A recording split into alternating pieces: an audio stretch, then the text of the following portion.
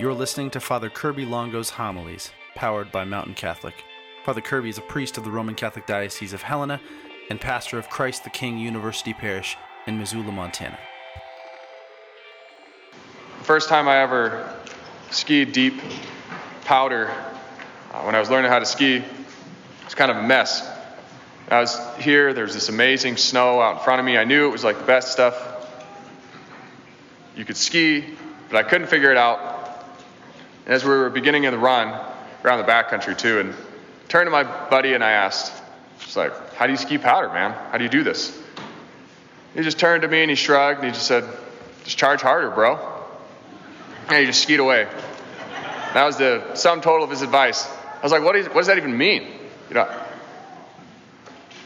But in the end, I feel often just about the same about our scriptures today as I do about my buddy's advice to me when it comes to skiing powder. This is our final Sunday before Lenten season, and both the first reading, well, even the second reading, and the gospel all remind us in the strongest possible language the Lord's desire for us in this life, not just in heaven, but in this life as well. From Leviticus, the Lord commands us, "Be holy, for I, the Lord, your God, am holy." Then, of course, Jesus takes it even to greater heights in the gospel as he says to us, as he commands us, "Be perfect, just as your heavenly Father is perfect." Does this not seem like the spiritual equivalent of just charge harder, bro? It appears to be advice to just do the thing that you've been trying to do and failing at. Surely if we go forth with these words, taking them literally, we're on the fast road to scrupulosity and despair. Do we not preach a God of mercy? Is that not kind of the point of the Christian message? And that seems empty if he then just demands perfection. How do we reconcile this message, the Lord demanding perfection, with the cross, with God's love for the sinner, with his understanding and deep desire for us to just come to him as we are? So there's a lot to uncover here. First, we need to remember and understand, only the perfect enter heaven. We will not enter heaven until we are perfect. There is no imperfection in heaven, and that's not because God is mean. It's because the imperfect are incapable of being in heaven. And so that's the standard. That's not the high bar in terms of, that's not the greatest people who are up there. That's the only people who are there. So we need to remember that's the call for every single one of us if we are to go to heaven. Yet, what hope for us is there then? For us who strive and fail to live the Christian life. For us who obviously aren't perfect. I think there's great hope. I actually think that it's in this specific call, both the first reading and the gospel, the call to God's own holiness. That is precisely where we find our hope. If that seems like a bit of a paradox, it's because holiness is a mystery. It's not just something we slowly work toward by our own energy. It is a mystery. And by a mystery, as Christians, we never mean contradiction. There are no contradictions in our faith. There are mysteries, and that's something that we cannot grasp completely. We cannot fully understand. So let's look at the law that Jesus gives today, and then we'll see the full scope of our predicament. So he says, eye for an eye and a tooth for a tooth. I tell you, when someone strikes you on the right cheek, turn the other as well. Someone goes to law with you over your tunic, give him your cloak. Someone presses you into service for 1 mile, go 2. And perhaps the most difficult of all, you have heard, love your neighbor and hate your enemy, but I say to you, love your enemy and pray for those who persecute you. That is such a ridiculous command. If someone is our enemy, they are by definition someone we would not want to pray for. Because if we wanted to pray for them, if we liked them, they wouldn't be our enemy. All of these things, all of these sayings, if we take them seriously, are impossible for us. They go against our nature to its very core. And I think the beauty and simplicity of them, and the fact that we've heard them so often, blinds us to their radical nature. So take them to prayer. As I have this past week again, and you'll realize the chasm that stands between the perfection the Lord's calling us to and our lives as they stand. But now perhaps you're thinking Father, you need to start turning the corner here because we're getting further and further from actual hope of heaven. But I think the more we realize this, the more we realize our inadequacy in just doing holiness, the closer we are. Because we have to realize that left to our own strength, we'll never be holy. So now, how do we go about being a Christian then? If we can't just do it, how do we go about it? Well, we see the call, perfect holiness. We see our own imperfections. And we realize because of that, these imperfections that don't seem to go away no matter how much we strive, we aren't going to be able to get there. And yet we realize also, only the perfect are in heaven, so we must get there. So either God is unjust, he's a trickster of some sort, or he's going to have to do the work. That it's entirely up to him to sanctify us, to make us holy. And this, brothers and sisters, is the definition of Christian hope. So, we're called to heaven. We can't get there ourselves. And yet we have God who promises his grace and promises to get us there. So what do we have to do? We just have to prepare the way for that grace. Make room in our hearts. And this is what we call, in the Christian life, detachment. We call it detachment not in the weird connotation you might have about that word. Imagine more like God is trying to give you something great.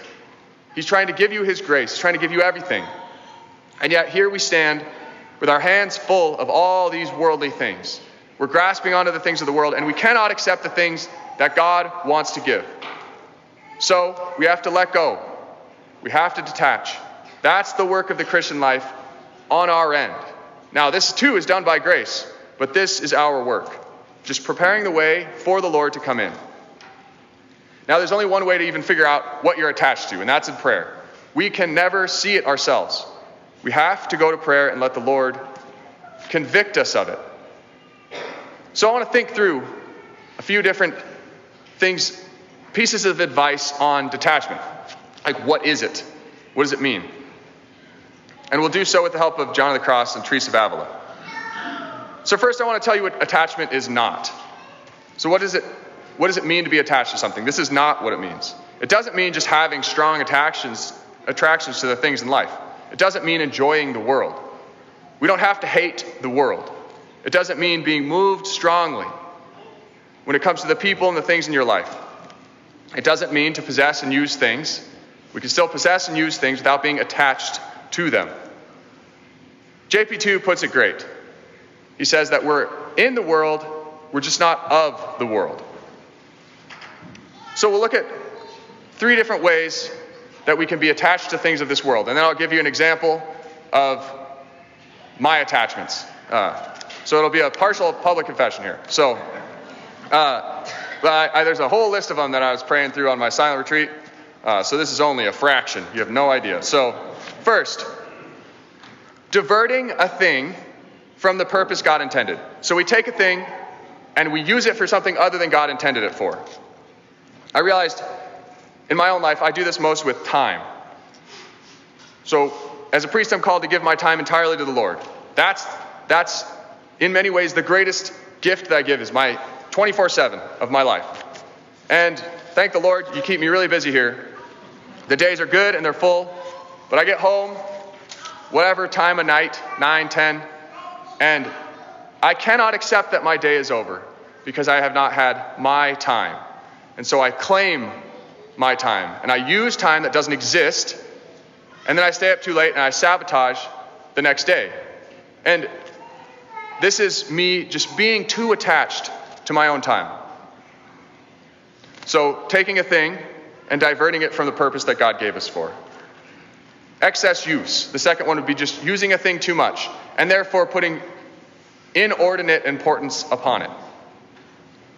Now we're obsessed with this in our culture. We just buy tons of crap. And I was realizing I don't buy a lot of stuff. And so I never really thought about this part of my life. But I realized recently I have a deep attachment here, not in the sense that I spend a bunch of money, but that I spend a ton of time looking at the very few things that I buy. So I'll have one piece of gear that I buy each year, but I'll spend months watching videos and reading reviews and doing all sorts of research on this thing and looking at comparisons. And I justify that because I want to make a prudent purchase. But really, it's just a different form of attachment to commerce.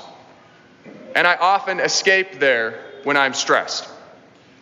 And so it's not necessarily clear always the things in which we're using excessively.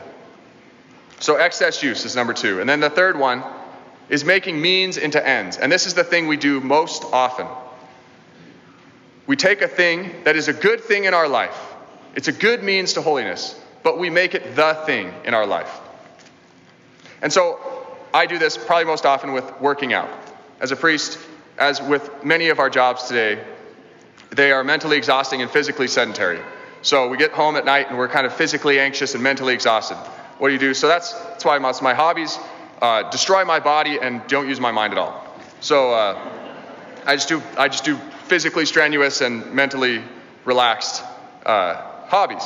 And this is good, except when I do, as I often do, which is I make it a priority over the things that matter more or most. So if I'm cutting prayer time short or neglecting relationships in order to get a better workout, or praying late in the day so that I can work out early in the day, and so therefore I'm exhausted for my prayer and fresh for my workout. That's taking a thing, the workout, which is a means to being able to serve the Lord in a better way and making it into the end instead of the means to the end. So these 3 things: diverting a thing from the purpose God gave us, or the purpose God intended for it, using a thing excessively, or making means into ends. These next days, as we prepare for Lent, let's go to prayer and make a full examination of our attachments. We need to know them, because if we don't be rid of them in our lives, if we can't get rid of them in our lives, we can't receive the Lord's grace to make us perfect. So let's do battle with them. Orient your Lenten commitments right at the things that you're attached to. And so, as you begin to loosen your grip, the Lord will fill that place with His grace. And then we can live up to this great call to be perfect just as your Heavenly Father is perfect.